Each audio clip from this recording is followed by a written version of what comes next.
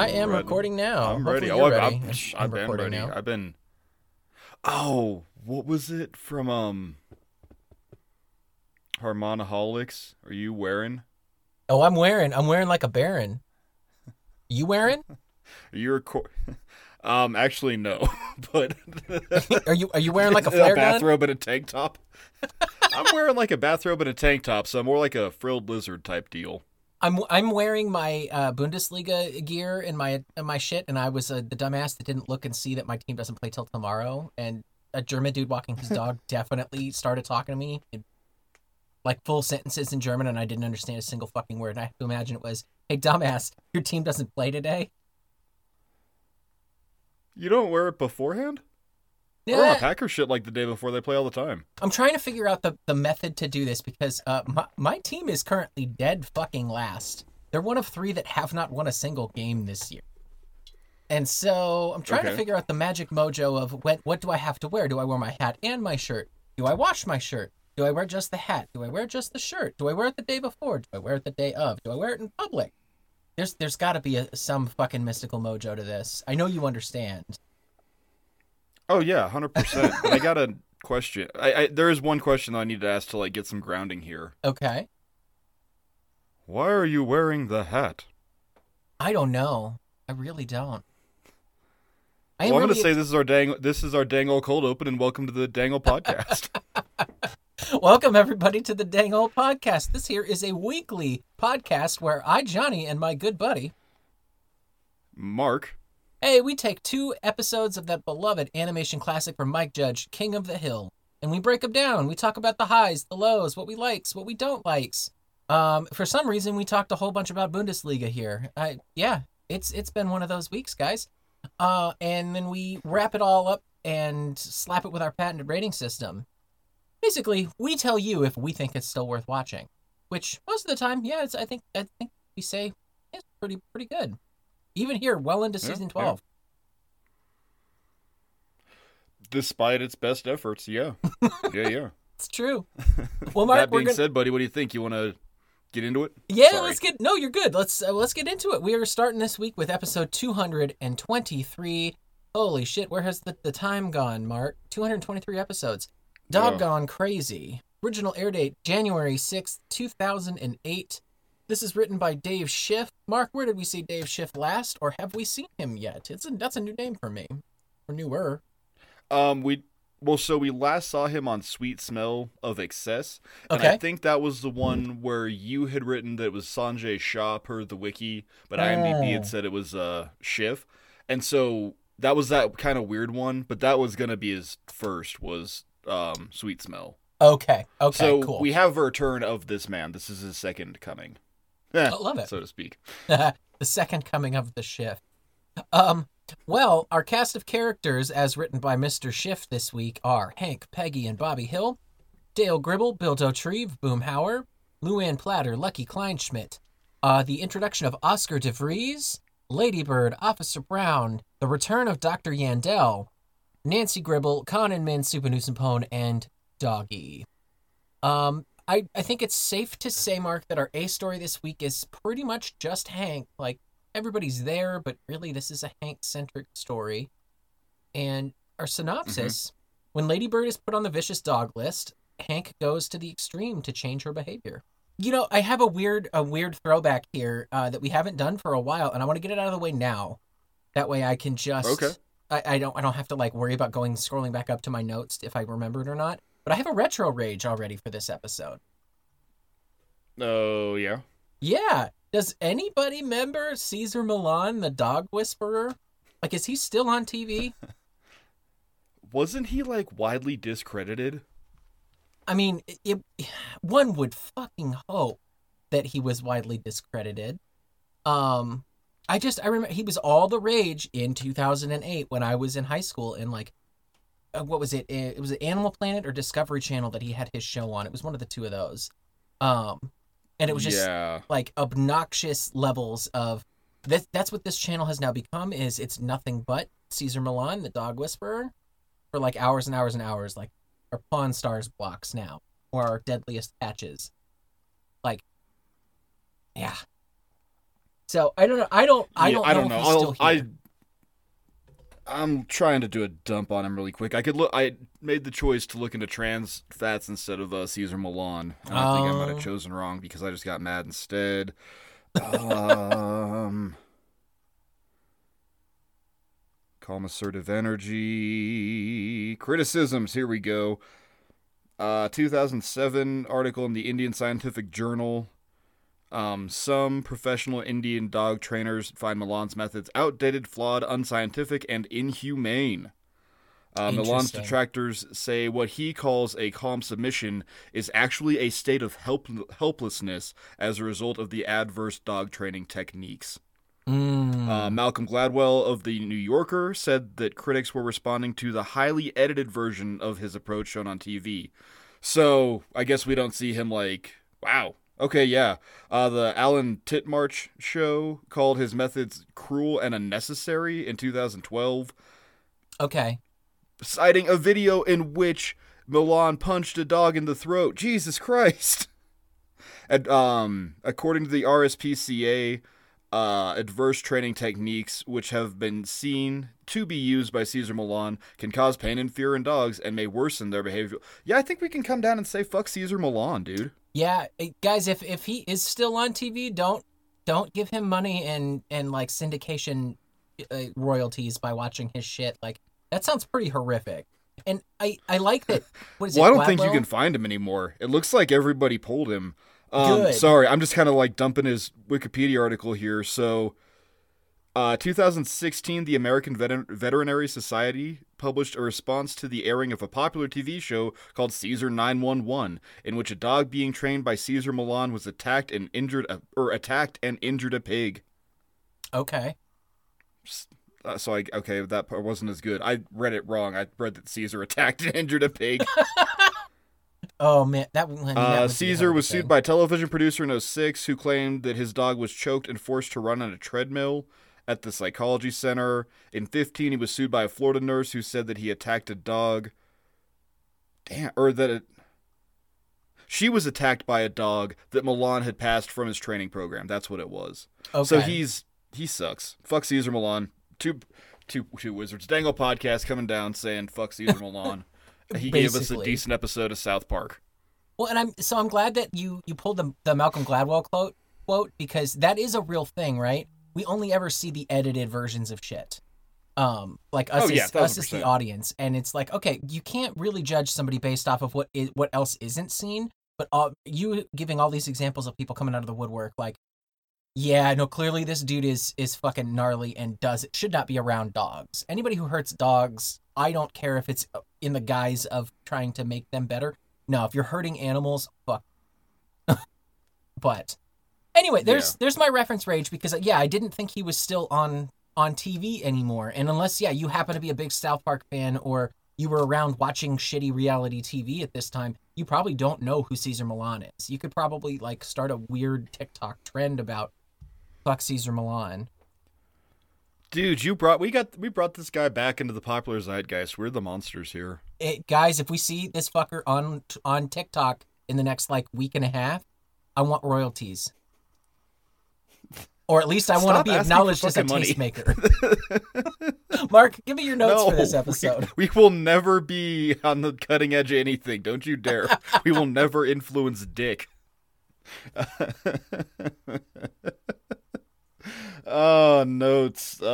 Baseball mitt Bobby is a good little sight gag, and I like it. And then the rest of the scene continues, and I hate it. Oh, yeah. What are your treasures? The house is broken into. Your treasures! What are you running to see if it's still there and safe? Oh. Let's see here. Probably... So my house right now, probably the beer mug I'm drinking out of currently in my hand. It's a 1 liter beer stein from the Hofbrau in Munich. Not that it's like irreplaceable, but it's got a story behind it. I'll probably keep it for the rest of my life because my father-in-law got it with me, and it's a nice memory to have. Right on. Oh, my mom's blanket. I've had a quilt that my mom gave me when I left for college in 2012. She hand sews and has been hand sewing and hand quilting shit ever since I was a baby, like long before I was even born. That's her therapy. And so it's kind of like a rite of passage in my house that you get a hand quilted quilt from mom when you leave the house. Oh. And it is like probably my most treasured and prized like physical possession. And it made its way here. I actually left it here when I was gone in the States for 6 months because I knew that my wife was going to need it because she knows how important it is to me. And so when she was missing me, she could go and get it, and it still smells like me. Like, it's a whole big thing. I got you. And I have it's a set of, technically it's a two set of leather-bound books, but it's really one book that's split up into two bigger leather volumes because it's 1,000 goddamn pages. But I have a signed leather copy, like leather-bound copy of The Way of Kings by Brandon Sanderson. It's the first book in his Stormlight Archive series. I paid a stupid amount of money for it on Kickstarter. It's also now worth like $1,000 because you can't find it and he doesn't sign his books like that anymore. And so it's not like numbered or anything, but it is signed in the front. And I'm like, okay, this is super fucking cool. But it's probably the most influential book that I have read in the last 10 years, like for me personally. So those are my treasures. What about you, buddy? Okay. And you fucking better say all the cool shit I've gotten you that's like dang old podcast related. You better fucking say it. I got this really cool Conan the Barbarian shirt in backward Japanese. I've got this super sweet Tenacious D tie-dye shirt. It's got a Sasquatch on it, right? Yeah. It's got a Sasquatch, yeah. Yeah. Actually, so it's a bronze bell from Greece that belonged to my grandmother's father. He brought it from Greece. It was one of like 3 little possessions that he had. Nice. Yeah, it's cast in bronze. It's got Athena's owl on the top. It's super cool. But he brought it with him from Greece when he came to America. He gave it to my grandmother. They were crazy poor dirt farmers in Nebraska, so like the idea of passing on anything was unheard of. Yeah. And then when she died, I got it. And then my mom made this little needlepoint of a rainbow when I was born, and I have had it since I was a kid. It's always been above my bed. It's above my bed right now. Guys, go out and give your fucking mom a hug. I could lose literally everything else I could lose all my other shit. Yeah. But I feel like if I lost that, I would lose a piece of my humanity. Yeah. Oh, absolutely. Yeah. Guys, go out and hug your fucking mom. I can't do it because I'm so far away from her right now, but I will probably call her when I'm done with this. I hope you do. I'd call mine, but I talked to her the other day, and it's 7 in the morning here now. So yeah, it's a little bit different for you. And I'm gonna be drunk by the time we cut, so I can't be calling my mom at 8 in the morning. I love you, mommy. Okay. That's nice, all right. Well, Mark. we're two sentimental bastards.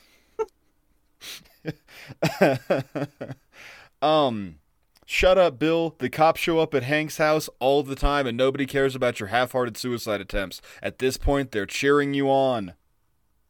Yeah, and the cops are never nice when they show up at Hank's.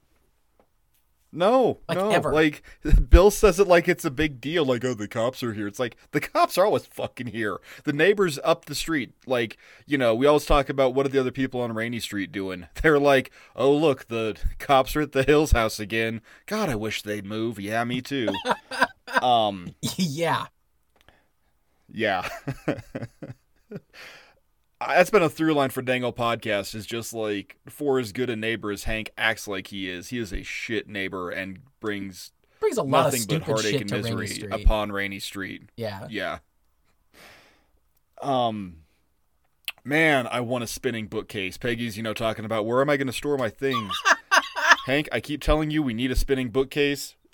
I want a spinning bookcase. Get out of my notes, but also because it's kind of tangential to the High Hammock family. Has Brad ever told you, Brad of I Can't Wait to Show My Kids fame, guys, has he ever told you about his dad's spinning bookcase? No. Yeah, his dad's got a spinning bookcase that when you open it, it has an original authentic prop from the Batman show from the 60s. It's got a red phone from Batman. Holy shit. In his basement. That's awesome. It custom made it into his basement. It's the coolest fucking thing ever. At least he did when we were in college. I don't know if he still has it. Knowing him, I'm sure he does, because he's just like the coolest fucking dude ever.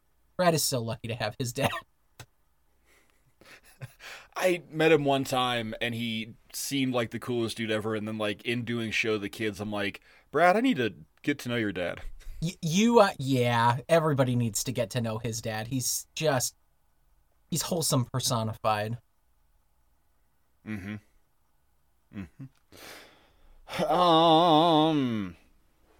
My dog has never done this before. Okay, twice, but that's it. Whatever, I just... Get out of my cons, Mark!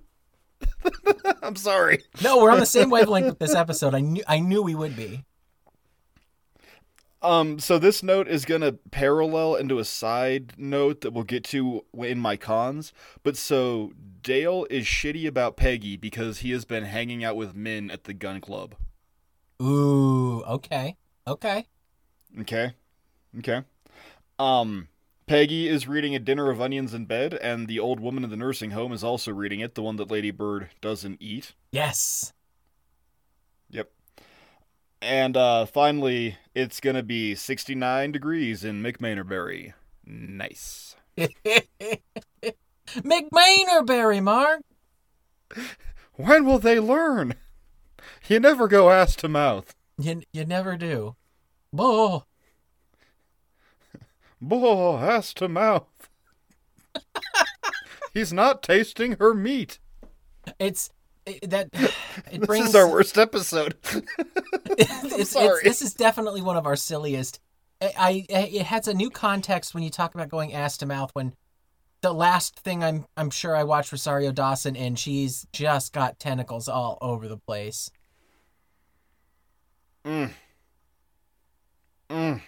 Yeah. And just one more. Okay, moving on. What are your notes, buddy? Fred Willard is back. Is he back, or is he here for the first time? No, so he's back, I think, but he's been demoted now because he's with the animal crew. Like, he's not on the actual cops anymore. He's on animal control. No, he's a cop. No, I know he is, but like he's hanging out, like they've basically put him on animal control duty. He's like the side officer that's dispatched with animal control now instead of being on like regular cop beats. So he's been demoted, and he's going to keep getting demoted because I'm barring next week, and we know why he gets demoted from the next episode we watch. He's eventually going to land himself at the middle school. Because we still haven't seen the Bazooms episode, right? Correct. Yeah. Well, that's why I wondered, because I don't think we've seen him yet, have we? I could have swore we have. Hang on. Yeah, look it up. I'm just going to pull it up. Look it up. Because this is what editing for. Jessica was like, you need to eat something up before you like drink that massive beer. And I went, it's a Kolsch. What's it going to do to me? And I'm like halfway through it, and it's doing things to me. God damn it, Johnny. He died 2020. I thought he died earlier than that. 2020? He's in the last couple of seasons. He's in a bunch of seasons of Modern Family because he's Phil Dunphy's dad.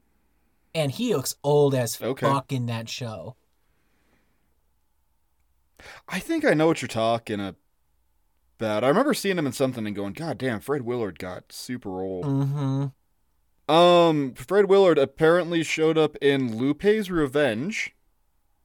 Wow, that's way back there. No, you're right. No, you're right. I apologize. He showed up on New Cowboy on the Block. He was the cop.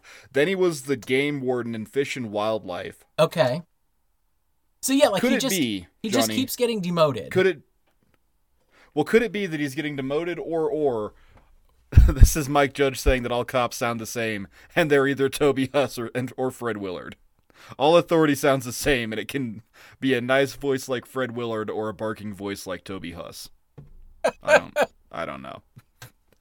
Point is, though, you were right. He is back. I'm sorry. Yeah, I don't know why I doubted you. No, it's an interesting trajectory that we'll see because eventually, with all of his love of side salads, he's eventually going to land his ass all the way down at being a school resource officer at Tom Landry. So, it's just kind of fun to watch Fred Willard.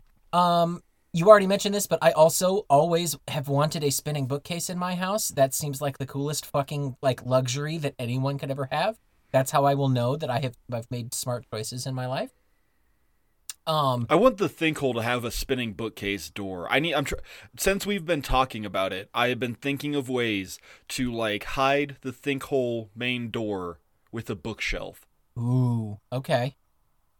And I think it's more altering to my apartment than I am allowed to do per my lease. Probably, but honestly, I think you could probably. I'm trying to think of how you would do this in your hallway. I say that you, instead of a spinning bookcase, you have a hidden wall, just a hidden wall there. Yeah. And you do it all over, but you have a big obnoxious, like, I don't know, like a Conan painting, and you have to like massage his jumblies just right in order to hit the like special thing, and it flicks the thing open and it can swing in. Guys, Mark and I will demonstrate this one time, I'm sure. But anyway, I also have on here Dinner of Onions times 2. You gotta. No, you know what you gotta do. You gotta open a door with your boner, but you gotta do a voice command print that's you going, "Come on, helmet head, let's get it on." That's how you get in. Okay, I'm sorry. Continue. Dinner of Onions times 2. You hit that one and you hit it good. Last 2 notes I have: hard candy and wild turkey means that Bobby has found yours and my joint retirement room. That's where that's where Lady Bird would be going if she likes wild turkey and hard candy. Because our ladies will have long since either ditched our asses or died. Mm-hmm. Mm-hmm. And it's just going to be you and I being obnoxious together in retirement together. And then, did you notice? I really hope that like all members of the High Hammock family like end up in the same home. Oh God, so do I. I imagine it's some sort of like ridiculous VFW. But like somehow, yeah, or like we actually buy, the Podcastle up in Maine, and we just all get to end out our days up there, and then it just passes to Brad's kid because he's the only one with kids. So. My last one here, Mark. Did you notice Channel 82 has a new meteorologist? Irv Bennett did not last very long. No, he didn't. Yeah, just a little bit of continuity for everybody here. They still have a meteorologist. It's Nancy is no longer the weather girl, and that's sticking. But Irv Bennett, in my head canon, he actually was way too fucking good for Channel 82 and has moved up to one of the single-digit network channels, or he's gone to Dallas to become a much better fucking meteorologist. Okay, cool. Right on. Yeah, continuity. Anyway, those are my notes here. Give me your pros, man. Pros. I'm not going to read the first one because we already struck it down. Pros. Peggy's butcher knife. Why? I don't care. Get out of my notes. As somebody who has slept with a katana by his bed for the last 20 years, I understand. Yeah. Lady Bird's birthday hat and Hank's wallet. That's all right. I buy it 100%. Yeah. He would. Okay, fine. I'm pretty sure it's a callback to something. At one point, he says, "I'm sorry, I didn't have a more." It's the. Isn't that a callback to Sir Punt?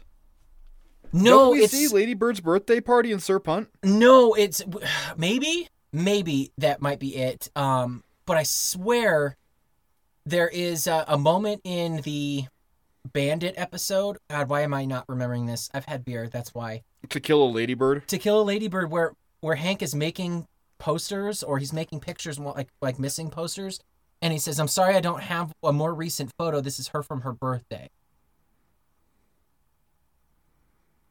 Interesting. Okay. I could have swore that's the last time we saw that type of picture. Because he's like, "Yeah, it was her birthday like 3 weeks ago. Sorry, I don't have anything more recent." And I'm like, that's the gag. That you're just like everybody else nowadays and takes 900 million pictures of their animals, myself included. It's too much. Way too much. It is. Sorry, I'm going back. I'm trying to watch the opening credits to Sir Punt, and it's not. She's wearing a hat, and Sir Punt doesn't have the cake. Okay, there we go. Okay. Either way, it's cute as shit, and I love it. Hank genuinely wants what is best for Lady Bird. In 2 years of doing the show with you and me bitching about the geriatric ass pork chop, this is a genuinely sweet episode. and it's kind of hard to watch because we've all lost pets or like watched pets, decline, Descend into and that. Yeah. this is like one of Lady Bird's last hurrahs, so to speak, in that Right. they do this really well. It's kind of what we were talking about last week with like we're kind of just tying up a little bit of loose end with episode because we've watched this show now for 13 years or whatever. Yeah. And this goddamn ancient dog is still alive. I want resolution. Oh, well now she's deaf and likes old people. Cool. Peggy has a line. Old people are always dying from stupid things, and I laughed way too hard.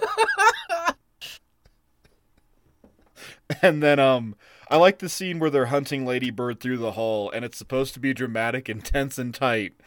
But it's like, it's just a dog ass walking lazily through halls. Mm-hmm. I like that a lot. It's a really good shot, scene, montage, whatever you want to call that. Oh, yeah. Yeah. What are your pros, buddy? You definitely hit a couple of these here, but so first off, I'm going to try and change your mind about that opening sequence. And here's my way of doing this. My headcanon is that Bobby is intentionally making Hank mad with his antics. Like, he's heard Hank so many times saying, straighten up, keep your eye on the ball, do this, do that.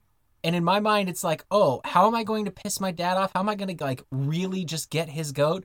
I'm going to sit in the on-deck circle and not going to swing. I'm not going to take practice swings. Or if I do, I'm just going to, like, run around in circles and make myself super dizzy. And then I'm going to screw with him and try and bat from the wrong hand just because I can. Like, in my mind... So you think he's doing bit, not being out and out dumb as shit? Yeah, no, I think he's doing a bit. And I think it's not just, like... Okay. In my headcanon is that he knows it's going to piss Hank off at least a little bit. Like, he's going to get a reaction out of him, but he's also going to get a reaction out of the rest of his teammates, right? Bobby is the showman. He even talks about, I was going to swing, I was going to, like, walk like an Egyptian back to the dugout on my third swing. Like, I think it's all so very this was him, and he had already blocked out all the bits. Okay. Yeah. Okay. I think he has heard Hank bitch about this so much that he just blocks it out now. Yeah. he just has fun with it. Okay. Well, shit, you got me. Okay, you really got me. That's my way of liking the beginning here, because if I look at it through that lens, it's way less infuriating than the 900 other fucking episodes we've seen Bobby be bad at sports in. Let's see, next one here. You already hit it, but Peggy going hard with the butcher knife. We've seen her already jump out of bed with, I want to say, she busted up a chair leg and had that with her at one point. She kung fu break. Oh shit, which one is that? Oh, I have to. I don't remember. I definitely don't remember. I don't either. It's gonna bug me. God. Okay, so 2 years in is apparently our limit. Much like Sasuke Uchiha, we can only do 2 before we start breaking our arm. Guys, with the Chidori of knowledge that is complete and total King of the Hill. Well, I know the scene exactly. Oh, so do I. I want to make a point then, if we're going to bring this up for a second, that in 2 years, Mark, I have not watched a single episode out of sequence, with the exception of I broke that rule 2 nights ago with my wife, and I watched a single episode because we were talking about King of the Hill, and I said, do you have an episode you just want to watch? And she did. And so we watched a season 1 episode. And then you and I watched Firefight and We Will Go one of the last times I was down in the thinkhole. Yeah. That's it. Guys, I haven't gone back and rewatched any of this in almost 2 years. So the last time I watched the pilot was over 2 years ago.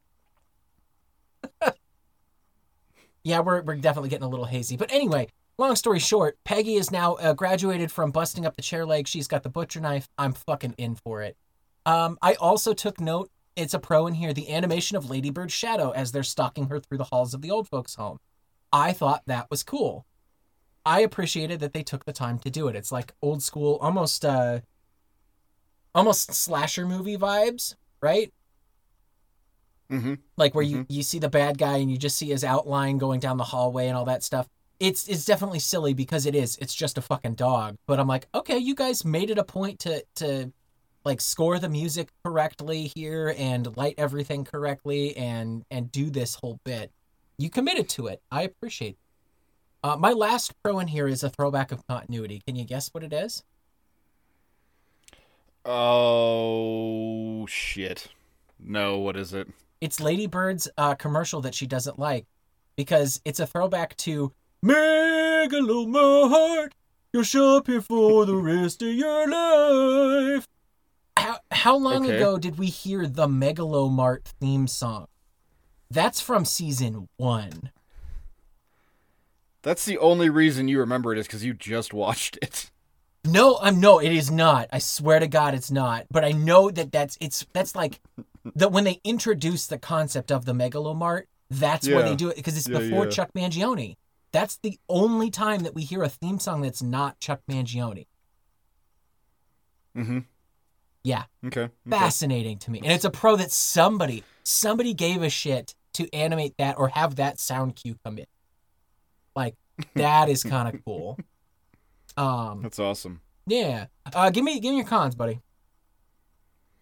Some of my cons. You already struck down mine because I was like, why is Bobby dumber than a 3-year-old playing T-ball? It's a bit. Cool. Fine. It's a bit. Yeah. Bobby has the line. Maybe after 10 years and not sleeping on or being allowed on the couch, she finally snapped. 10 years? Fuck you. Bobby's 13 and Lady Bird is older than Bobby. And this show's been on for 10 years. Yeah. Whatever. Doesn't matter. Had sex. Men in white pants as a general rule, and I'm looking at you too, John Redcorn. You just look good. That's the only difference. You are the only man in history that has looked good in white pants, John Redcorn. This is my theory, John. I posed one earlier about Dale is mean to Peggy because he's been hanging out with men in the gun club, and I'm posing to you, I think this might be where we actually start writing Peggy badly. So number one, we have Dale just being shitty to her for no reason. But then we got a lot of weird shit, like she's shitty about the lamp, or that vase that Hank's mom bought him. Okay, yeah. She's shitty about that. She has the line, I can't help but notice how stupid you're being, Hank, and I love how stupid you are at that. That's purposely a bad Peggy line. It's like, just, I don't know, weird. The entire bit in the nursing home, nobody panic. We're not, or, you know, we're not panicking. Well, you should be. That's bad. Yeah. And then the last little bit there when, you know, she's laying on the woman and she, you know, claps her hands. Oh, I thought she was faking it. Peggy's just not, this isn't good Peggy. It doesn't feel like Peggy. No. And then I get to thinking, what's the last one we saw by Dave Schiff? It was Sweet Smell of Success. What'd she do? She literally tackled a TV because she's insane. I don't think he knows how to write Peggy. I don't think he likes Peggy. Yeah, probably not.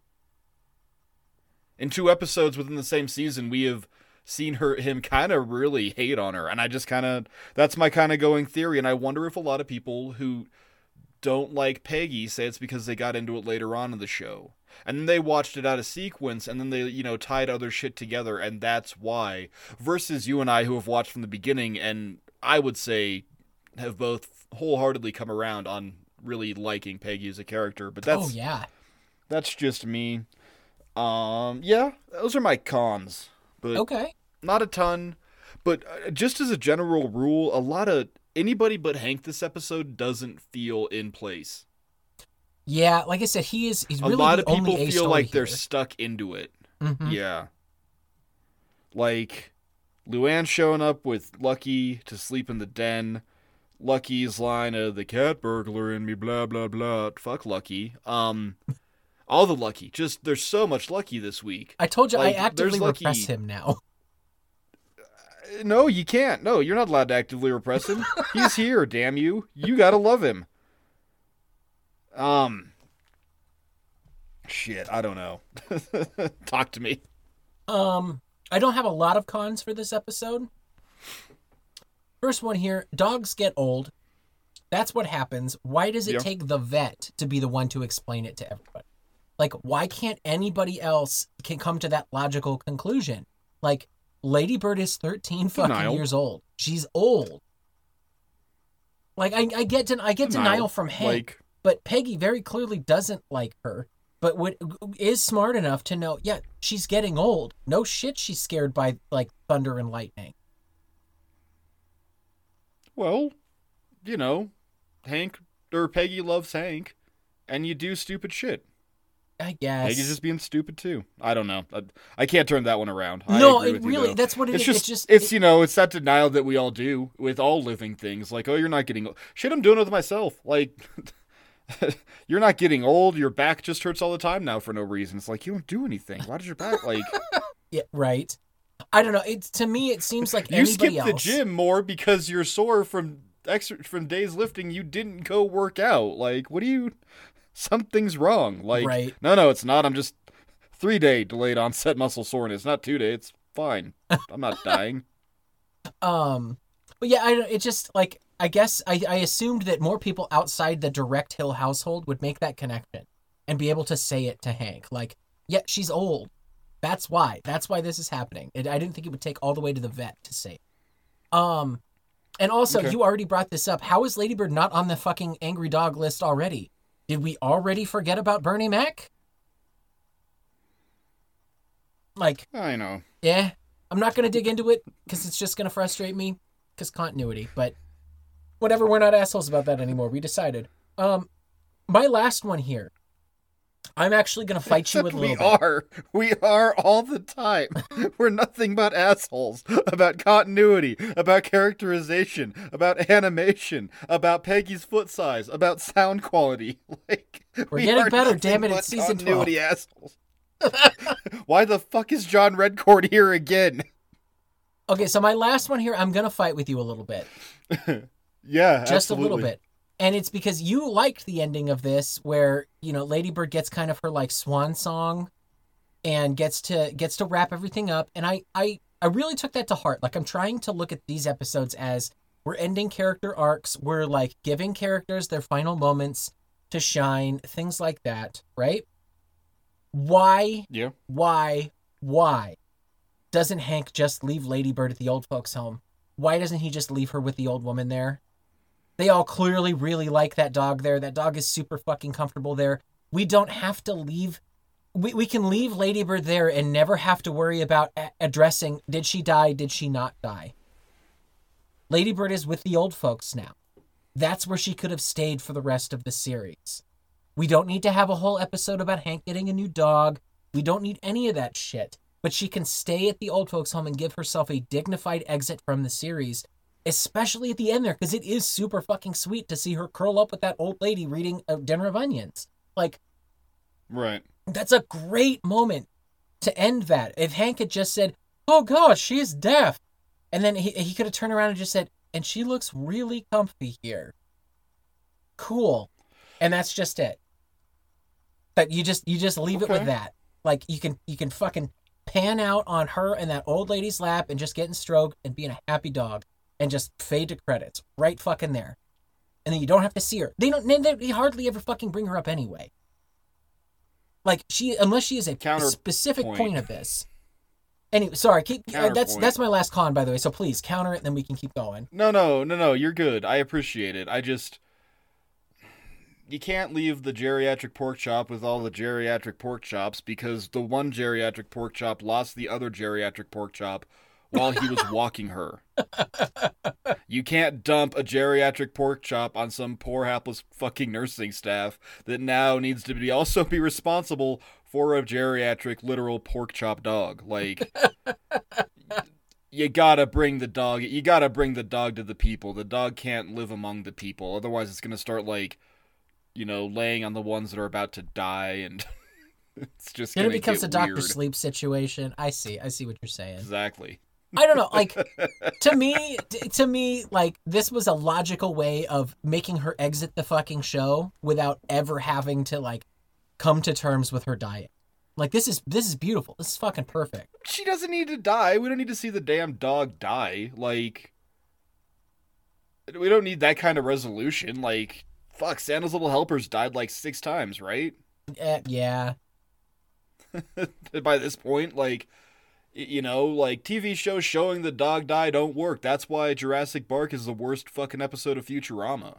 We don't need to watch the dog die, but this kind of gave us a nice, like, it gave us a look into the end. We don't see Dale retiring from, his now thousands of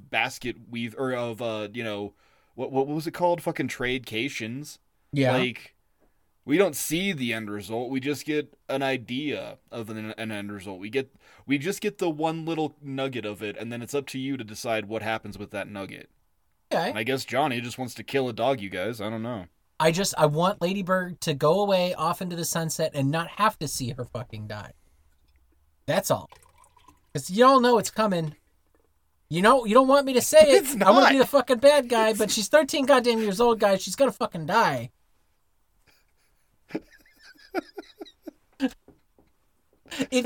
If knowing you have another season in the fucking tank here, you need to have that dog fucking die somehow. I'm sorry. It just needs to happen.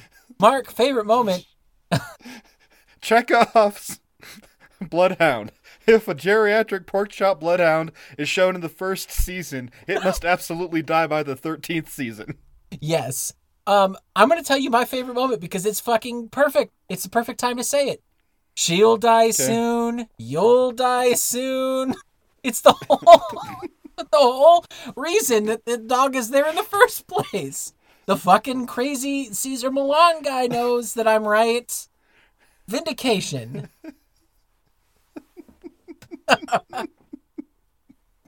What about you, buddy?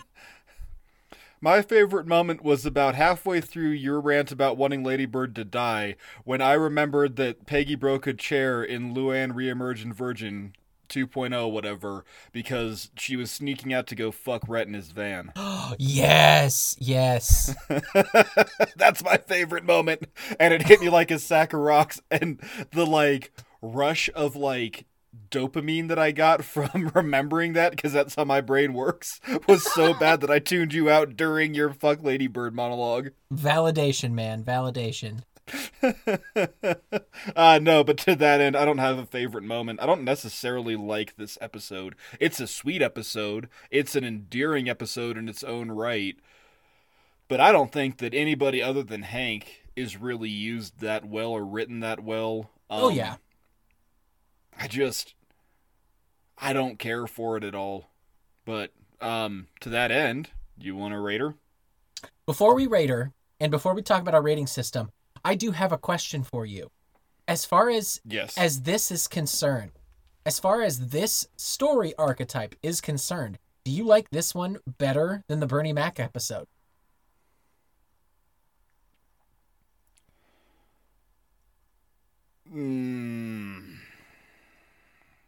Because we've already seen this episode. Like you said, she's bitten people like 3 goddamn times on this show already. This is not a new concept for us. So take this one versus To Kill a Lady Bird, the rabies episode. Yep. And Racist Dog, the Bernie Mac episode. Out of the 3, which is the best? And you can't say To Kill a Lady Bird because of Dale. What's the best Lady Bird episode? I don't know. I'm never going to voluntarily watch a fucking Lady Bird episode. That's my problem. Because I'm never going to watch Racist Dog again, but I'll watch this one, and I'll definitely watch To Kill a Lady Bird. Yeah. But. Huh. Food for thought, buddy. Food for thought. That's a thinker. That's a thinker. Okay. I will break down our rating system here real quick so that we can get this rocking and rolling, because hot damn if you and I aren't cruising this week. Our rating system is as follows, guys. At the very bottom, we have a charcoal episode, and a charcoal is a failure of an episode. Just like charcoal, it leaves soot under your fingernails, and it makes you feel unclean when you watch it. It's not a good representation of King of the Hill. You're not going to enjoy watching it. You're going to go, what the hell did I just waste 20 minutes on? Charcoal is terrible. Garbage. It's awful. One step up from charcoal is a Megalo episode, and a Megalo is kind of like our bronze rank, if you will. It's an also ran, if you will. A bronze rank Megalo episode is going to have little tiny bits scattered throughout the episode that don't make any sense. It's like one funny joke or one funny animated moment, things like that just happen to shine through. But for the most part, it's like 80% shit. Megalo episodes are also not very watchable. You're not going to go back and seek these out. After that, you got your butane. This is kind of our silver rank, middle of the road level. A butane is a bastard gas, just like these episodes. You love to hate them, and you hate to love them. They're average episodes of King of the Hill. They do the series justice. They're just kind of watchable TV. Butanes make up a lot of what we watch. Not every episode is a firefight and we will go, or any of our other classics that we happen to just gush about. A lot of them are just going to be butane, and that's okay. We like watchable TV here, especially because usually we can ignore it and just hang out on our phone while it plays in the background. Now, we put our phones down when we start watching Char King episodes. These are our gold standards. Char Kings are the best of King of the Hill and the best representation of what this show is and what it means to people. It's got good guest stars. It's got good storylines. It flips things and takes daring, bold, new chances. Mark and I both agree that in episodes of Char King becomes a Char King Imperial. These are some of the absolute best episodes of King of the Hill, and in the right context, meaning if you know a little bit about the characters, a little bit about the world and universe of King of the Hill, a Char King Imperial is probably some of your all-time favorite episodes. The only thing that gets better than that is our Blue Flame of Valor. Now, Blue Flame of Valor is our S-rank, God tier episodes of King of the Hill. Blue Flames of Valor are what you introduce people to get them to love this show. They are the absolute pinnacle and great example of what this show is, what it can be, and what it should strive to be every single week. Blue Flames of Valor are short in supply. I think Mark and I have given out a grand total of maybe under 10 total episodes have gotten the Blue Flame from us, and we're almost to the end here, guys. So they are few and far between, and we haven't had too many of them lately, but you never know when one's going to creep up. So, Mark, on a scale of charcoal to the Blue Flame of Valor, what do you give Doggone Crazy? So originally I gave it a mega buing, which would be a combination of a megalo, a butane, and a Char King, because personally I don't like this episode. It's not good. The characters aren't used that well, except in little bits, like the day after the robbery, when we get the everybody standing outside watching the cops go through the Hill House, or Luann in the nursing home with the old lady, who might be a B-plot, but it's not enough to be a B-plot, and it's so forgettable that neither one of us talked about it in this here fucking rewatch episode. I told you, I'm actively ignoring her now. No, you said lucky. You can't ignore both, goddammit. Luann's a core character. But then there's some solid moments, like Hank walking with the top hat down the road because he genuinely cares for this stupid geriatric pork chop dog. And then I get to thinking, there's another Ladybird episode that we didn't talk about, and it's Pregnant Pause, and that's the worst fucking Ladybird episode. So I'm gonna go ahead and remember that instance and change my rating altogether and just say that it's a butane. It is middle of the road. I will watch it if it's on. I probably don't put it on, but whatever, man. The characters aren't used well. Hank is great and totally, offsets that imbalance. Inclusion of Fred Willard, which to me just vindicates something in my mind. And yeah, that's where I'm at. It's a butane. It's not a good episode. It's not a bad episode. Yeah, that's where I'm at. How about you, buddy? So scale of charcoal to Blue Flame, I also gave it a butane. Fire up that sound cue, buddy. My dad says butane. Butane. My dad says butane. My dad says. That's the worst thing we've ever done. It's amazing. What are you talking about? Listenership actually dropped when we put that in. You can track putting in the butane sound cue, and people stopped listening, and it is impressive. It's amazing. Damn it, I stand by my work here. Mark, I literally... I stand by it too. It's amazing. I can read to you what I wrote here at the end of this, because it's 4 words. It's okay, ... nothing special. This is an average episode of King of the Hill. It's almost the epitome of a butane, right? Okay, the story is followable. It gets you invested at least a little bit, enough so that you care to see the end of it. You want to see, does Lady Bird have to get fucking axed by animal control? Is she just going to get totally murked by Fred Willard in the hall? Or what? Okay, it invests me enough, but also, I don't really give a shit if she goes out and bites a bunch of old people. It's an okay episode. Like you said, if it's on, I'll probably watch it, but I'm probably going to be on my phone most of the time. I almost wish I was when I watched it today. So, yeah. Butane that's solid. It's butane for us. Okay. Right on. Yeah. Well, let's move on to our next one. Yeah, let's do it, buddy. Mark. Johnny. What are we back talking about? Episode 224, Trans-Fascism. Very fun name. Original air date, February 10th, 2008. This is written by Paul Corrigan and Brad Walsh. Mark, where did we see them last? Johnny, we just saw them on Raise the Stakes. Aha, okay. I remember enjoying that. Well, Corrigan and Walsh gave us a cast of characters this week of Hank, Peggy, Bobby Hill, Dale Gribble, Bill Dauterive, Boomhauer, Nancy Gribble, Buck Strickland, Con Supernusempone, Ted Wasanasong, the returns of Little John and Elvin from Sugarfoots, Officer Brown, Rooster, Luann Platter, Lucky Kleinschmidt, Joe Jack, Enrique, non-speaking roles of Donna and Min Supernusempone, and Hank's imaginary friends George Washington, Abraham Lincoln, and the great Tom Landry. His imaginary friends. Hot damn, was I excited to see Tom Landry this week. Synopsis: a trans fats band in Ireland forces Sugarfoots to become a barbecue bootlegger. A story characters Hank and Buck. B story, there's no real B story here. It's all trans fats.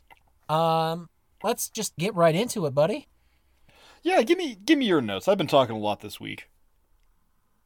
No, you're good. I have a lot for this episode.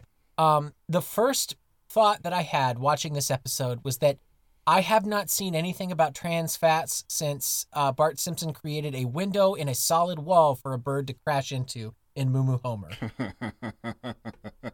Yeah, and the only reason I remember that is because exactly, like trans fats means like transparent. If you rub your chicken leg on it and you can see through it, it means it's full of good trans fats, right? That is a very interesting way to remember that, and that is how I will continue to remember it from here on in. Wow, all right. Hey, you hear that? You hear that? You hear what I'm bringing back? That's right. Fucking podcast golf clap. That's a mnemonic device, everybody. Mark, do you really think we're ever going to get an episode like this again from this point of view with our cultural fat phobia? That's basically fighting for the right to get fat? No, because the fucking fatties won. And the fucking anti-maskers won. And this episode is so weird. Because it makes a lot of good points. And it has a lot to say. Yeah. But it's also one of those ones that can just be taken so badly. Like, oh, God, yeah. Where's the line? Where's the line on a prohibition? We're just gonna say that in a prohibition, where is the line? Is it with weed, where fucking now it's all groovy and legal? But hey, if you were selling it before it was cool, well, fuck you. Despite the fact that all these other people get to enjoy it now. Okay, question mark. Is it with alcohol that kills a shitload of people, whether through alcohol-related illness or I got too drunk and drove my kids home and hit a school bus or something? Or is it in caffeine, in which tons of school kids overdose on it weekly and are currently fucking up their hearts with? Like, what is the most dangerous substance? Yeah. Where does the line become drawn? Is it up to the consumer to be responsible and to consume a thing responsibly? Well, maybe, but who's to say how much is too much? It is just on that end. And then on the other side of it is, what do you fight against when it becomes, an actual violation of your privacy? Should we be so mad because we can't eat Cheetos anymore? Or should we be mad because Google sold all of our fucking information? Nah, you're right. I like Cheetos better. Yeah. But dude, there is so much to this episode. No, there absolutely is. And I want people that are listening to us and that are watching this episode to just kind of take a snapshot of where we were in 2008 versus where we are now. Because it was acceptable in 2008 to talk about banning trans fats as a bad thing and taking away choice and all this stuff. It reminds me a lot of the, the 1%ers and the 99%ers. Occupy? Like the Occupy people, the Tea Party people, where they basically talk about, you shouldn't have the right to tell us anything. Like, the 1% shouldn't tell the rest of us what we should and should not be doing here. You shouldn't be the one dictating what the entire world is doing. It's a very libertarian view of things. I think Rand Paul is the big libertarian dude that's basically just like, Gary yeah, Johnson. let's legalize Gary Johnson's everything. the I don't fucking give a man. shit. He's your guy. You want Gary Johnson. Okay, yeah. Not to totally cut you off, but like, big fan of his, personally. No. Thank you for correcting it. Yeah. But yeah, so like, I don't think in our current culture here, we're ever going to see an episode quite like this again, because somebody will get offended by it and it won't get past a critic or a censor or somebody. It'll be dead in the water. You could never pitch it anymore. It's not PC. I think the problem is we don't recognize satire. It's a relic. That's the problem. There's no such thing as satire anymore, and Yeah. this is an we can't be called out anymore. You know, like, we're not allowed to be offended by our escapism. Our escapism has to appeal to a broad audience. That's why Big Bang Theory existed as long as it fucking did. Like, gloss over, put in a laugh track, and nothing means anything anymore. I want to tell people that are listening to this podcast, that are watching King of the Hill with us, that not everything is meant for everybody. You know, King of the Hill wasn't setting out to be a show that is accessible and open and honest and has stories for every single person in the world. It wants to reach as many people as it can. Yes, that's obviously the ideal, but not everything is meant for everybody, and you're going to alienate people as you go on. You have to be willing to accept that. So if your fear of making something is that somebody's going to get offended from it, then you're probably making something worthwhile, because it means that the people that aren't offended by it want to see it. They want to experience it. I'm not saying offend people for offending's sake, but what I'm saying is don't let that fear of what other people are going to think about what you're making control what the fuck you make. Drawn Together is the greatest animated TV show of all time. Maybe the greatest animated show ever. Maybe the greatest TV show ever. And I will die on that fucking hill. No part of it is good. No part of it is redeemable. Every part of it is terrible. It has nothing to say about society, except it has everything to say about it. And God damn it, I love that show. Anyway. Also, though, you know what? Fuck you. How about that? Just fuck you. You're offended by a thing? Fuck you. Why are you offended? Because it hurts you? Or because it actually, like, is bad? I don't know. I don't have an answer. Fuck you. It's an animated show. You know, I remember how mad parents got at Simpsons in the 90s because Bart Simpson was gonna corrupt us. And it's like, yeah, I guess he did kinda, but like, who the hell cares? You know, like, what did people bitch about before TV? They probably bitched about how that upstart radio program was gonna let my Johnny think he could go to Mars. I don't fucking know, but like, just enjoy a thing for what it's at. Yeah. Podcast over. Butane, I'm out. Anyway, next note, we're going to keep going because fuck, this is going to be a long episode if we don't. The 40-30-30 that Bill talks about in his third little flashback of how the government tells him to eat refers to a fad diet called the 40-40-30% diet. It means that you should be eating 40% carbs, 30% protein, and 30% fats with every one of your meals. It's not Swap a terrible carbs way. and fat, and yeah, you're probably good. I'd say it's not a terrible way of doing things, but 30% protein in every single meal is hard for most people to do. So, yeah. Double fist. John, that's a bald-faced lie, and you know it. I've fed you in the thing hole multiple times, and those dinners are fucking 80% protein. I said for most people, Mark, not you people. Fucking, I made ribs on my smoker, sweet potatoes and zucchini and like pan. I did zucchini in a pan with bacon in it, right? Okay. Probably a total net of 0 carbs unless you count the sugar in the barbecue sauce. But like, fucking Amanda accused me of making boy dinner, and I'm just like, this is the healthiest shit you've eaten this week. You stop it right now. This is so much better than spaghetti. Like, it's right. It's all protein and it's all greens. Like, be cool with me. Like, this is not that, soup with 3 kinds of sausage in it and potatoes. Like, this is good for us. It's true. Well, before Mark starts telling me about there's no brick of cream cheese in this bad Larry. Before he starts telling me about his 6 net carbs and 8 net carbs and what he had for breakfast the next morning, like the girls driving a car up to, I don't know, wherever the hell Nancy and Peggy were going. We're gonna keep going. They were going to Corpus Christi. maybe. Right? That was Hank's on board. Yeah. But Nancy just ate a salad. Yeah, I remember. Just 6 net carbs, buddy. It's cool. Anyway, we're gonna move on here. Okay, so I just opened my first beer. That's the fucking ticket, John. We both need at least a beer in us, and that's when we start firing and can remember all things King of the Hill. That's what it is. Guys, I don't know why I can't remember shit. I'm on my, what would equate to a 5th American beer, but it's really only a 2nd German beer, so it's cool. We get a double fisting of Fred Willard this week. And I'm kind of excited to see him. Holy shit, yeah, we do. And it makes me really happy. I think this is why I thought Fred Willard was every cop, was because these 2 episodes showed up back to back. Each other. I would have seen him in syndication because I would have been on fall break and then the first week back into class, or winter break and then the first week back into classes. Right. So I would have seen them both right on top. Yeah, I think this is why. Yeah, right there. This episode makes me, as an American living as an expat in Germany, miss fast food. Because goddamn, do I miss trans fats, and do I miss being able to just go to McDonald's at midnight and get shithoused and just have the worst experience in the world and pay for it the next morning? God, I miss that, guys. Don't take that for granted. So you can't fill your arteries. There's not German fast food.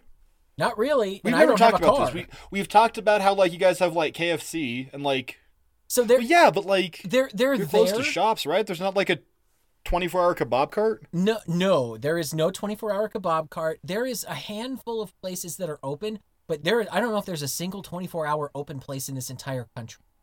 There is definitely not that. I'm not close enough to a big city center to where things are open even past 10 o'clock most nights. If you want to go and get McDonald's or Burger King or KFC, you have to go to one of the Bahnhofs, the train stations, and they're going to be closed pretty fast. And they're not open on Sundays. And I don't know if there's a single fucking place in this country that has a drive-through. That's just not a thing. No shit. And even if it was, I wouldn't try it because I don't speak fucking German. Ein Nummer 2 und ein Sprite, bitte. Yes, it's true. Große Nicked mustard.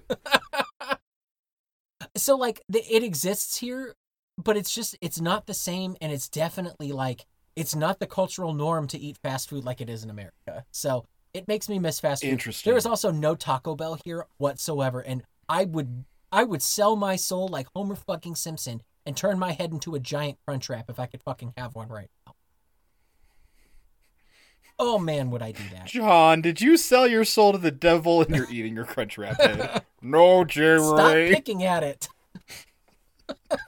But I'm so salty and delicious. We have a reappearance of a character here that we haven't seen since the buck stops here in season 4 or 5. And that's Rooster. Yes. Out of Hot Springs, Arkansas? Out of Hot Springs, yeah. Right? He was, and the Rooster that we saw in Buck Stops here was much older and was voiced by Stephen Root. In this episode, he is much younger, and he is voiced by David Herman. And, I'm very proud of myself here.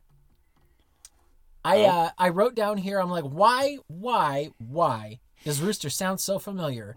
Oh, this is why. Because it's David Herman doing a hillbilly version of Roberto the Robot from Futurama. That's all this is. Okay. Go back and listen to it. Guys, if you're watching along with us, please, you tell me if I'm 100% off base here, but it is Roberto the Robot going, but it's him just being a redneck going, I'm gonna get you, Buck. That's all it is. It's just David Herman doing Roberto the Robot as a hillbilly. We have a music cue in this episode, and it's Give the People What They Want by the OJs. It's from 1975. They're a funk band. I'm going to go and listen to more of the OJs because, one, I fucking love funk music, but two, this was slapping with me today. I was like, okay, I'm into this. And my last note here, and it's a question for you. I have an answer, but it's not, it's kind of a 2008 answer if you want to think about it, but I'm curious what your thoughts are. What food is Bill double fisting at the end when Hank finally goes, I need you to look in the mirror at yourself? Because he's just holding handfuls of food at that point. I imagine it's some variation of fry with meat on top. So from what I saw, it looks like he's got Cinnabon in each hand. Like he's just holding a giant Cinnabon in each hand. Because it just looks like a weird amalgamation of brown and white. And he's got fistfuls of each. And I'm like, Cinnabon makes the most sense to me. It also tracks with how fat his footbill is. Yeah, that's why I was thinking fry with meat on top of it. But yeah, okay, Cinnabon. God damn, I want a Cinnabon. Right. Oh, fuck, I'd suck a dick for a Cinnabon. Sell my soul for a Cinnabon. No, I wouldn't sell my soul for a Cinnabon. I'm no Better Call Saul, but I'm Tish. That was a good one, huh? I love it. Anyway, those are my notes. I'm so sorry it took me almost 20 minutes to get through them. Keep on going, buddy. Give me what you got. Dude, you're the only one that knows that it took 20 minutes to get there. Like, this will have taken 10 minutes in real time. It's all right, buddy. My notes, number 1. Sugarfoots is still here. Hooray! I'm glad to see it. I like it. I don't know. I love the return of those Arlen classics, right? Yeah. And the Magic Pan, Goober Smooches, Louis. Rattlesnakes, Panhandler, like, I'd love to see him. And again, that's one of those things. It's one of those mainstays, you know? I get all horned up because, like, they said fucking Olive Garden in an episode. Fuck you! Like... Yeah, no, we want to see Arlen restaurants. You know? I want That's Amore. I don't want Olive Garden. Exactly. And then sadly, like, you know, the world became gentrified with the same 18 restaurants, and here we are. We got rid of trans fats, sort of. We never really did, but we sort of really did. It's annoying. I was going to work up a whole, like, thing about them. But you know what, guys? The long and short is they are bad for you. Sure, they taste good when you cook food in them, but, like, they'll fucking kill you. Yeah. That's the long and short is they will fucking kill you. Go look at the Wikipedia page on the regulation. I'm going to give you guys some homework. I know you already watched some King of the Hill. Well, go look at a Wikipedia article, too. America's the only one that got super shitty. Us and England. And if there's two countries that are really good at being fat all the fucking time, it's us and England. Yeah. And I will fucking say we're fat all the time. I am fatter now that I am the fattest I have been since college right now. Because of my largely sedentary lifestyle. Like, it is impressive. I fucking hate everything. Just, dude.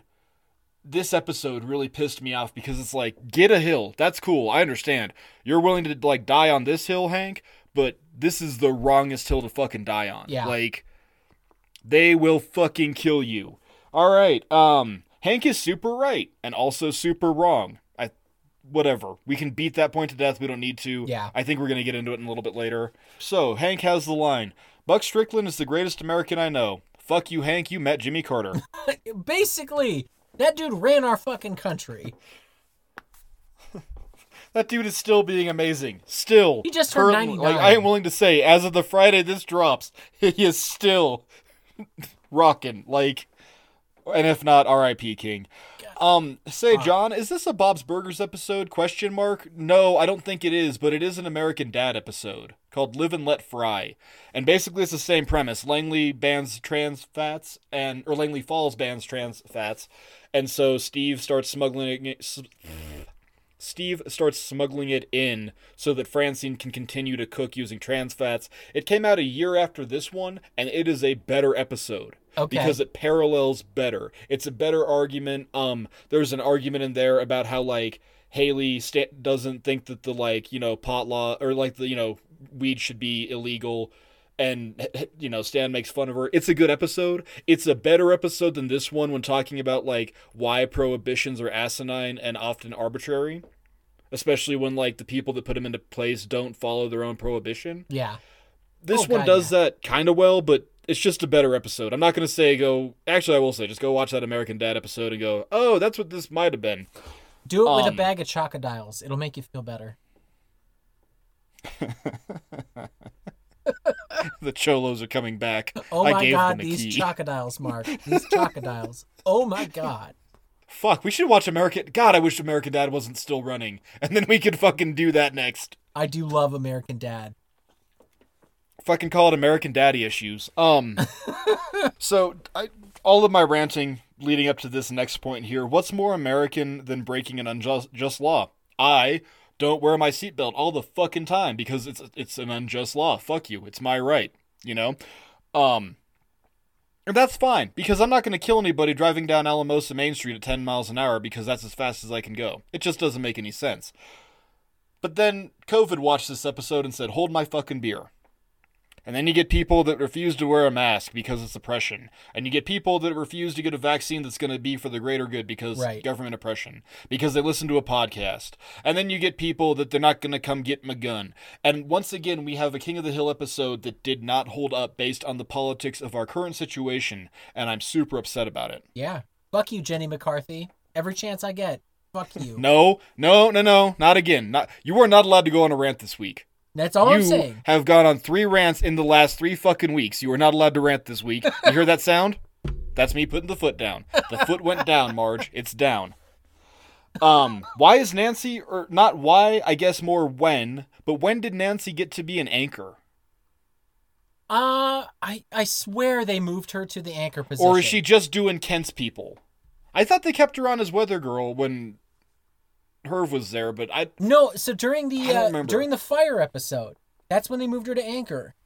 Yeah, Gone with the Windstorm. Yeah, Gone with the Windstorm. They make her an anchor? They did. At the very end, they said, we had more people ask for this episode, or we've had more people ask for that footage than the time that so and so like bent over, or like it was something super sexual.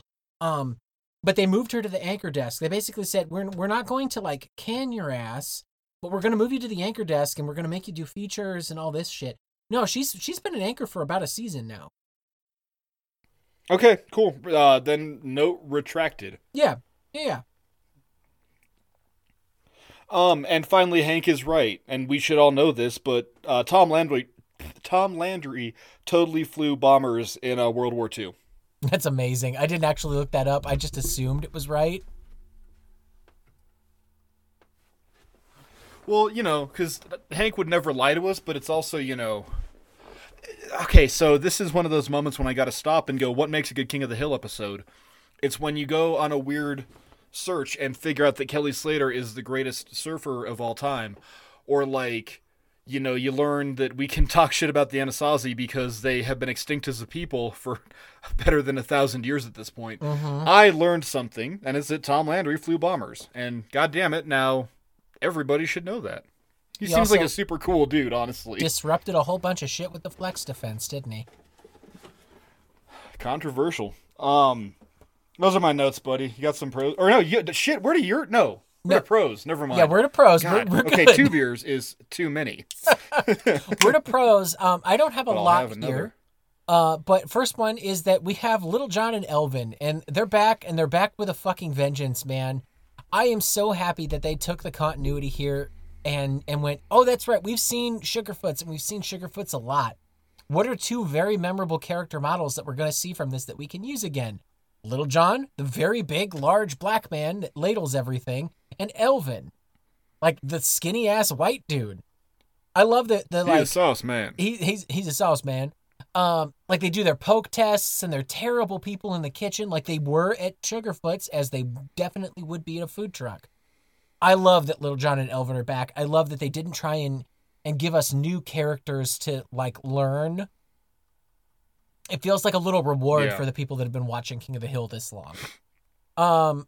Second pro here, I love seeing Ted get shamed.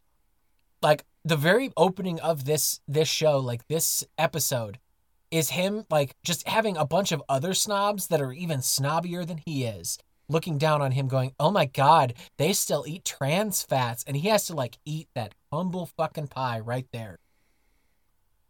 It is so satisfying to see Ted get shamed by somebody else for a change. Next pro here, Hank and his rally cry for cleanliness. Holy shit, does that need to be like echoed everywhere? It is super on point. Like, you know what? I love that it's a very Hank Hill thing. We're breaking the law. We're protesting against something that is basically unjust in my own eyes. But damn it, we have to do it better and cleaner, because if we're going to do it, we do not need to give them any more ammunition here. We're putting on hairnets. We're making sure everything is fucking clean. We're washing our hands as often as we should. Like, good on you, Hank, for making sure that Sugarfoots is not the giant disaster pit that Roosters is, giving people bad ceviche. Oh. Well, but that also speaks to the whole angle of, like, what is a law? Why do laws exist? Why do regulations exist? It's because they should be for the common betterment of society. Like, your employees must wash hands before returning to work. Fuck you, just do it. Like, wash your don't go hands. do that and then handle my fucking burger. Like, Yeah. Damn it, wage slave. Like, and that's the other side of this coin is like, yes, some laws are overreaching and stupid and prohibitions never work because they're still going to find a way against it. But there's also regulations that are super good for us. Like washing it's your like Austin hands. Powers said, now we have responsibility, and that's even cooler. Yeah. Yeah. My last pro here is the entire dream sequence, by the way. When was the last time we got to see... Don't read my script. Well, like, when was the last time we got to see a good Landry drop, like, or reference in this show? It's been a fucking minute. I mean, I know it's not the answer, but I'm going to say Helenium. It might be. No, it might be the last time they have actually referenced him in something other than TLMS.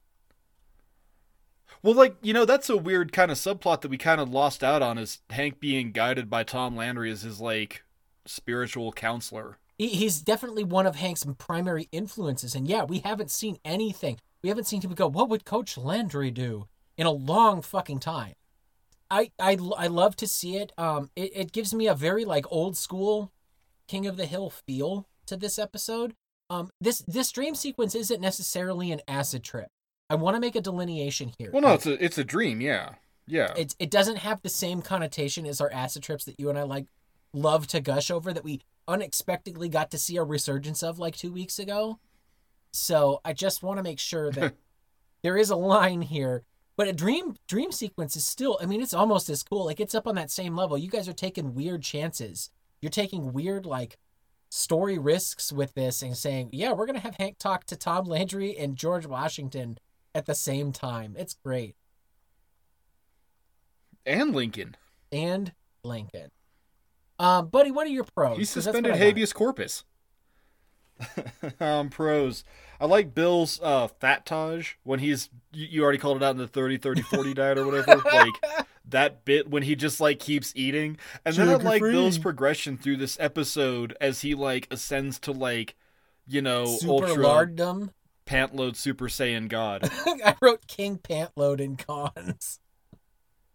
King Pantload. All right, his name is King Pantload, and he's the first guy you got to fight in Mike Tyson's Punch-Out. Yeah. It's one punch, he gets a coronary and dies. It's great. Been eating too much Pringle dip, buddy. Stop it. Peggy getting horny at at law-breaking Hank. I really like that. I really like how, number one, Hank kind of did Breaking Bad a little bit before Breaking Bad. Mm-hmm. But then, like, Peggy got horny for it. And then I like how Bobby literally calls out all of, like, 2000s television. The simple, unassuming person who's just a white-class guy who's actually breaking the law. So much of that shit was like that. Yeah. And then, like, finally Bill's... Excuse me. Fucking hiccups. Bill's final form Pantload. I already kind of called it out. You already called it out as a con, but all right, you need to look at yourself, and he does, and like, it's great. I mean, when you're double fisting Cinnabon, that's what happens to you. Just doing a dirty bulk. That's what I keep telling myself. Yeah. Doing a real dirty bulk. Those are my pros. What do you got for me, buddy? Cons here. There's a poor writing in this episode. And it's just lazy writing. Okay. Definitely lazy writing. Like, well, I already set up X, so let's show and have the person emote Y. And it's my big thing in here is the whole episode starts with them eating at Sugarfoot's, right? And the guy is making fun of the menu at Sugarfoot's, right? And so they have this whole big thing, and they have to go and get this trans fat ban happen, and we all know what's going to happen. And then what does Buck just have to bust in and say? Well, that's it, old top. They've killed Sugarfoot's. No shit. The whole episode setup was in Sugarfoot's. The whole point of this fucking episode was Sugarfoots. That's where it started. Of course that's where it's gonna fucking die, Buck. I'm mad about it because it's lazy writing. It's very lazy writing. Buck doesn't know that, though. He doesn't need to come in and emote it. He doesn't, like, that doesn't need to be said. To us as viewers of this show, no shit that Sugarfoots has gone out of business. So you're mad that Buck actually walked in and said they shut down Sugarfoots and then flipped into, by the way, I bought a food truck. Yes, I am. To me, this is tantamount to watching The Simpsons and having them go, I am glad he is gone. It's so force-fed to the rest of the audience and to everybody else. There's no way it can be seen as Buck is coming in and saying shit that would only be seen and said in an instance like that. We do not need him to come in and tell everybody in Strickland, well, they killed Sugarfoots. No shit, they killed Sugarfoots. I got you. You see what I mean? I see what you're saying. Okay. So I don't know what it was. Something about it, like something about piss poor writing here or lazy writing. It's lazy writing to me. It twisted me the wrong way today. Next con here. Imagine a trans fat free fruit pie, and if that's what Bobby had been eating instead of a donut. Like, we got robbed of seeing a trans fat free fruit pie. So, like, we didn't watch Bobby choke on it and be like, "Oh, this is terrible." I think it's more impactful if we use the fruit pie because enough people still watch this show. This tastes like turtles. Yes, exactly. I was just looking for something a little bit more Bobby. Like, if you're gonna have him make the comment, don't make him do it about donuts. Make him do it about something that he really genuinely loves. Fucking give him a fruit pie. We already hit King Pantload Bill. That's a con for me because damn, do I not need to see him even fatter than he already is? And we do. But my biggest one, and I swear to God, Mark, if you don't have this in here, I'm going to be so disappointed in you. All right. Ted and Con. They are seen multiple times at a certain institution. Did you notice this, Mark? I don't think so. What are you talking about? The first time we see Ted and Con at the food truck, and the second time when we see Ted and Con at the food truck, they are at Arlen Heights Country Club, not Nine Rivers. And I am upset about it. Ted is on both boards. That is not the fucking point, and Con would not degrade himself to be at Nine Rivers.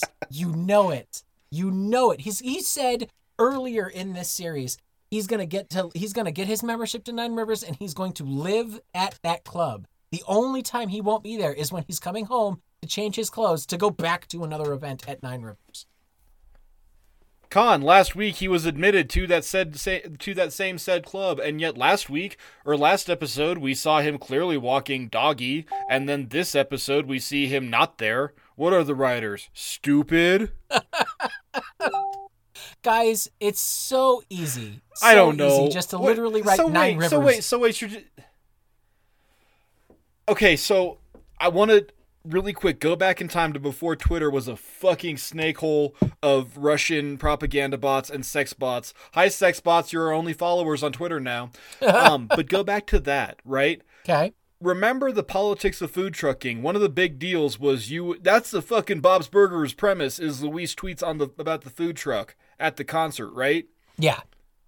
This is the same type of time. So they would, I'm sure that Ted has an iPhone by this point. So he is definitely following where the Sugarfoot's food truck would be. Okay. So they're not going to Arlen Heights Country Club. That's where the truck is. They're going for the food. Yeah. I hate that I want to give you this, but I want to give you this because you're right. You are 100% right that Ted would be that dickhead. Yeah, he'd be that dickhead. He would be on Twitter. I have 1,000 followers. I only tweet that my wife is super hot. Like, that's it. That's all he does. The Sugarfoots Express is super nice. Yeah. Yeah. Hanging out with my buddies from Manhattan. they're super rich. Like, Yeah. Or Okay. those LA. They're from LA. I apologize. I'm just saying, dude, this is 2009. You're kind of we gotta go back in time a little bit to remember the context of the situation. It's either we remember the context of the situation of Khan being portrayed as a white man in 1997, or now in 2009, 12 years later, we go, oh yeah, he was probably on fucking Twitter. Yeah. Fine, I'll give you this, but I'm still I mad apologize. about 2008. I know you are. I'm still mad Oh, about it. That's my last con. Give me your cons, buddy, so we can get to favorite moments, and then we'll rate this bastard. Yeah, biggest con maybe is Out and Out. I don't really have any cons. Interesting. I compared this episode to a lot of other episodes of TV that I saw. I don't know when I watched those other episodes of TV, but this is a retrospective rewatch. So, of course, now those episodes have colored and tainted my viewing of this episode. And I can say that this episode is hack and boring. I get a lot of frustration out of Hank this episode because, like, it's what I talked about, the hills we die on. You need regulation. You need a hand-washing fucking training video to show people how to wash their hands in a restaurant. That's common sense. But, like, at the same time, trans fats will kill you. Yeah. Maybe my biggest con is the anxiety that I feel posting this episode because either the title in it because the title is going to be, Doggone Crazy and then / Trans-Fascism. Oh, And no. so I have a great amount of anxiety that either this episode is going to get us blacklisted or this episode is going to jump our following in a way that we don't want it to be jumped by a group of people we don't want jumping our following. But maybe just tangentially, hello, welcome new listeners. I hope you decide to stop being dickheads about it. Or big allies if here. you were going to listen to this episode to try and like get mad at us, well, I'm sorry that made you wait 42 minutes to say that ain't us, dog, but that ain't us, dog. But dude, I like honestly had like fucking anxiety this morning watching this going, is this like Instagram or because like I don't think I can put Trans-Fascism as a title on Instagram. I think I got to do that stupid thing where like, you know how like if someone writes the word like suicide or kill, they like make the I a question or like a one or like an exclamation point so like it doesn't trip the like auto censor. I honestly am worried about that. And then I think about I'm worried about that and it really pisses me off. And once again we have a fucking King of the Hill episode that can't hold up in today's current culture climate and god damn it I just get so angry. So I'm going to drink a sip of beer. Because it's not this episode's fault. That is not this episode's fault at all. It's this isn't a good episode, but god damn it, that's not this episode. Yeah, like it's terrible. Well, can I make it any better by telling you that I don't have a favorite moment? Oh, I do. Okay, cool. Yeah, so you don't have one. Okay. I don't have one. There's a bunch of dots in here. I couldn't find a single standout moment of this that I really felt was super necessary for us to see. Like, I really enjoy Ted being a giant hypocrite. Like, that's funny to me, and that Khan like kind of backs him up on it, and I love Hank's stance on this of like, if we're gonna do this and we're gonna like run this little illegal thing, then we need to do it to the best of our abilities, and we need to make it clean and make this like. We're not giving them any other ammunition other than the fact that we're not doing this according to the law. There was nothing that stood out to me here as a favorite moment.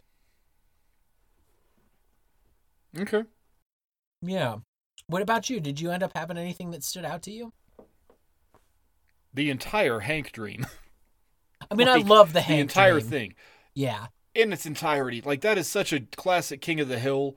Like... And so here we are in this season.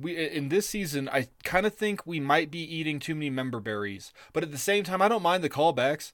Who the hell would Hank dream about? Fucking Tom Landry and our founding fathers. Like, yeah, fine, that's a very Hank thing. Great. Yeah, exactly. So I can't get mad at it. So like, I think it's a great little bit. So is there does this episode get jumped the sharky to you? Because I feel like this episode jumps its own shark a couple times. Where you were mad at, like, Sugarfoot's is closed. Like, okay, so Rooster then shows up. And Yeah. then we get to have a food fight with Rooster. And then Nancy and the news shows up. And then God, there are so many things that, like, I get it. You need to build the tension. You need to, like, compound the, like, risk. But man, this episode kind of, literally, dude, like, grown men are whipping cabbages at each other across the street. Like, what are we doing here? Like, I think this episode tries to take itself more seriously than it actually is. Because when you consider some of the other episodes that we have seen or will see, it's pretty tame in comparison, right? I mean, we've had episodes already about price fixing. We're going to see episodes about Hank getting so pissed off that he's going to blow up people's cars in their own parking lots. Like, this seems like the weird next week. The weird, is it really next week? I didn't even look forward. Yeah, literally next week.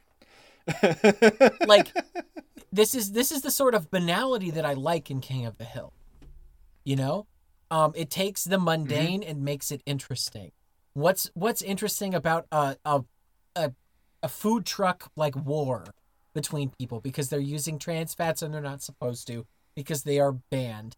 Honestly, what do you think the worst slap on the wrist you're going to get from the cops about serving banned food from trans fats is? Do you really think it's more than the $200 fine? Yeah, exactly. Yeah, no, not in 07, not in 08, no. Like, no. That was the other thing, too, is, like, there's zero stakes for this. Like, we've already seen that Arlen is very insular and does not really seem to care or be affected by the rest of the world. So, like, it's not like this came down from, the governor. Yeah. Rick Perry, I think, at the time. Like, it didn't come down from him. Wasn't Ann Richards. Like, it wasn't Ann Richards, but, man, she was super hot.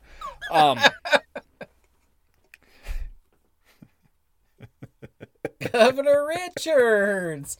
She wouldn't remember me, but I've seen her on TV. All right. God damn it. I just can't. I just fucking rate it. killed I Mark. can't anymore. We're done. That's it. That's the episode. Fuck this episode, Johnny. What do you final? I don't know. We don't have to cut it. I'm sorry. God damn it.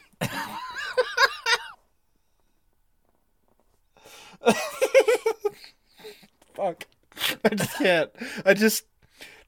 Fucking, you and I have been on the phone now for, what is this, like 3 hours, and like... It's been a while. I think today might be the most that you and I have broken. We started at 6:30. It's now 2.5 hours. No, but like, we are calling back to bits that we talked about earlier that no one will hear. Like, this is the best episode of Dangle Podcast, I think. Like, this is our blue flame because of how fucking silly we are. Anyway...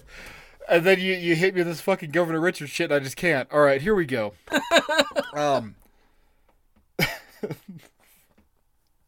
Final thoughts. Anything else? This episode doesn't hold up. It's really depressing. I hate it. But it's a good episode of King of the Hill, right? Is it a good episode or no? So, I'm gonna give you. Can I just give you my rating here?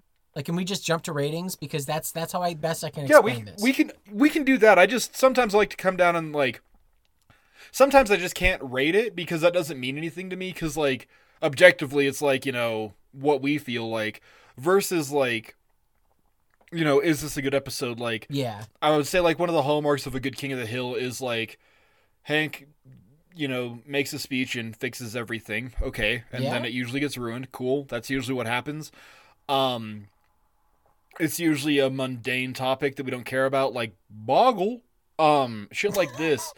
But so I'm like, is this a good episode? And I don't know. But yeah, give me your rating, and then we can maybe see where we're at. Okay, so I gave Trans-Fascism a butane, and it's because this episode it's watchable. It's very watchable, but it's not very fun. And then I wrote another question here: why isn't this fun?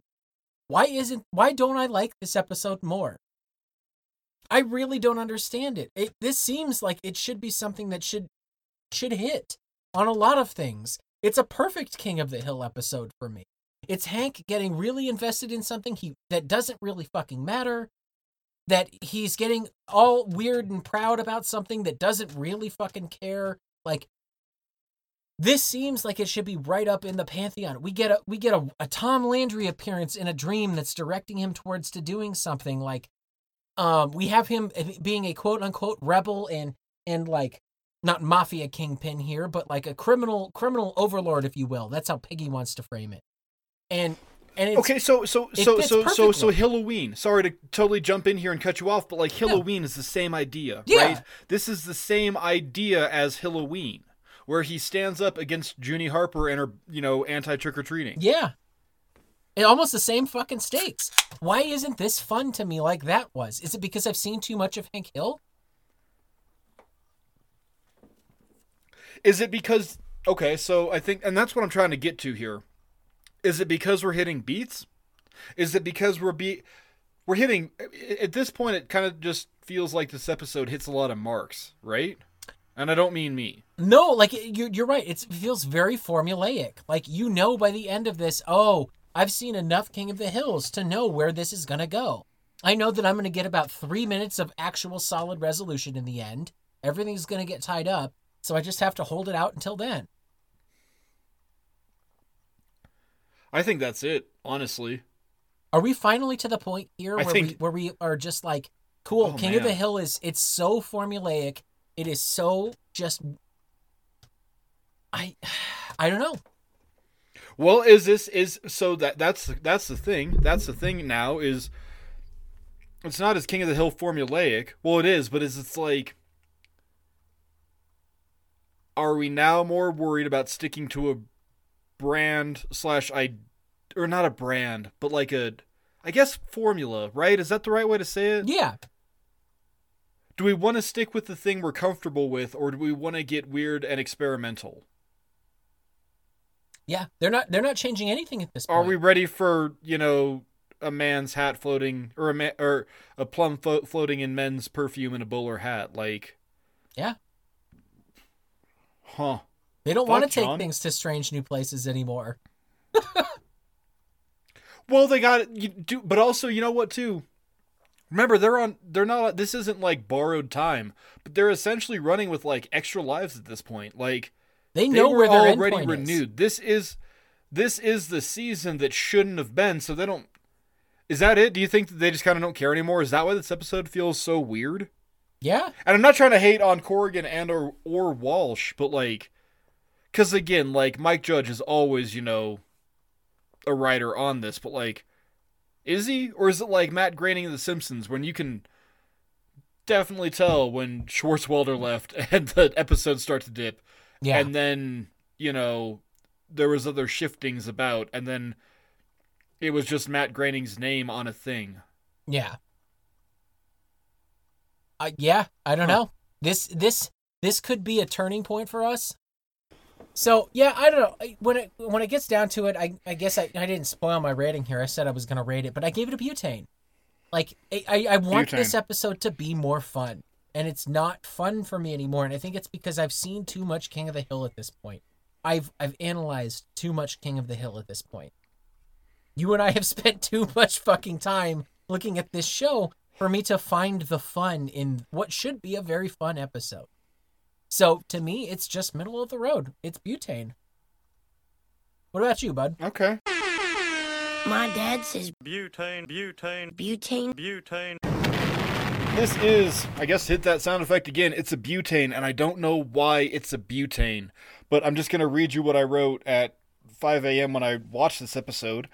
This type of episode is important because it does have an important thing to say. It does open up a lot of good conversation about, like, what is prohibition, what is the, like, nature and purpose of law and governance to man, because, anarchy sounds good on the top, but we also like roads. But at the same time, too, it misses the point. Hank is bad. Trans fats will kill you. But you know what? So will hysteria. So will E. coli. So wash your fucking hands. Yeah. But then also, so will everything else. So the onus of this episode is on the viewer, the one who consumes it, to do so responsibly. And I am responsibly rating it as a butane, goddammit. Fair enough. Well, guys. It is just the middlest of the road up the fucking... Anyway, John, final thoughts? Anything else you want to say before we get the fuck out of here? No, guys, thanks for taking this ride with us. It's been an interesting one this week for sure. Johnny's definitely had more beer than he usually does, so hopefully that doesn't taint your view of my critique of this week's episodes. But no, I guess I can end this the same way I do every single week, right? Come and check us out on Dang Old Podcast. We are on Instagram. No, you can't do that. You can't do that. We can't do that. We can't do that. Oh, we can't do that. I'm jumping the gun here, aren't I? You're jumping the gun. You're jumping the shark. You're all horned up for mayhem. Johnny, do you still like King of the Hill, buddy? Mark, I still love King of the Hill. I love it so much that I want this to end. How about you, buddy? Yeah, because you'd rather, remember the good times instead of seeing that thing that you loved hold on and clasp and claw at dear life. And maybe there's some good times, but you realize there's starting to be more bad than good.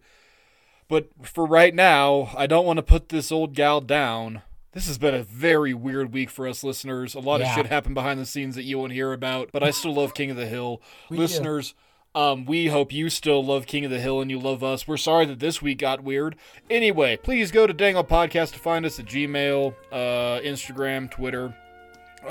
Anybody that's not a sex bot on Twitter, come and say hi. And not you, Patrick Drawn fan. We fucking know you are, dog. Fucking knuckles to you. Also, shout out to our boy Nick. Happy late birthday 1 week later. Yeah! I found out before we could record this episode, but you're getting it 1 week late, homie. Happy birthday and many happy returns to you.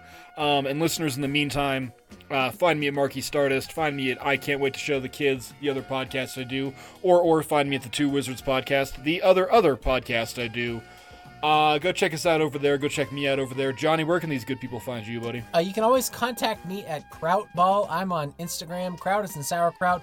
Ball is in Swedish meatball. Mark, I'm actually going to whip up a bunch of Kraut balls here in a couple of hours. The lady and I. Guys, in case you're curious, it's not really Kraut balls. They're called Kraut burgers. It's just a mixture of a bunch of ground beef and sauerkraut and some spices and shit that we all throw into a bunch of pizza dough, and you cook it up and you eat it like a little hand pie, if you will. And it's the most incredible fucking German thing you've ever eaten. Go fucking do yourself a favor. Get yourself some hot mustard and eat some of them Kraut burgers. It's what it is. But always reach out to me on Krautball. I am, hey, I'm always willing to talk. At least I like to think I am. I think I've been pretty responsive lately. Listeners, we love you. You know who you are, named and unnamed. Y'all are why we keep doing this. My name is Mark, and I sell propane and podcast accessories.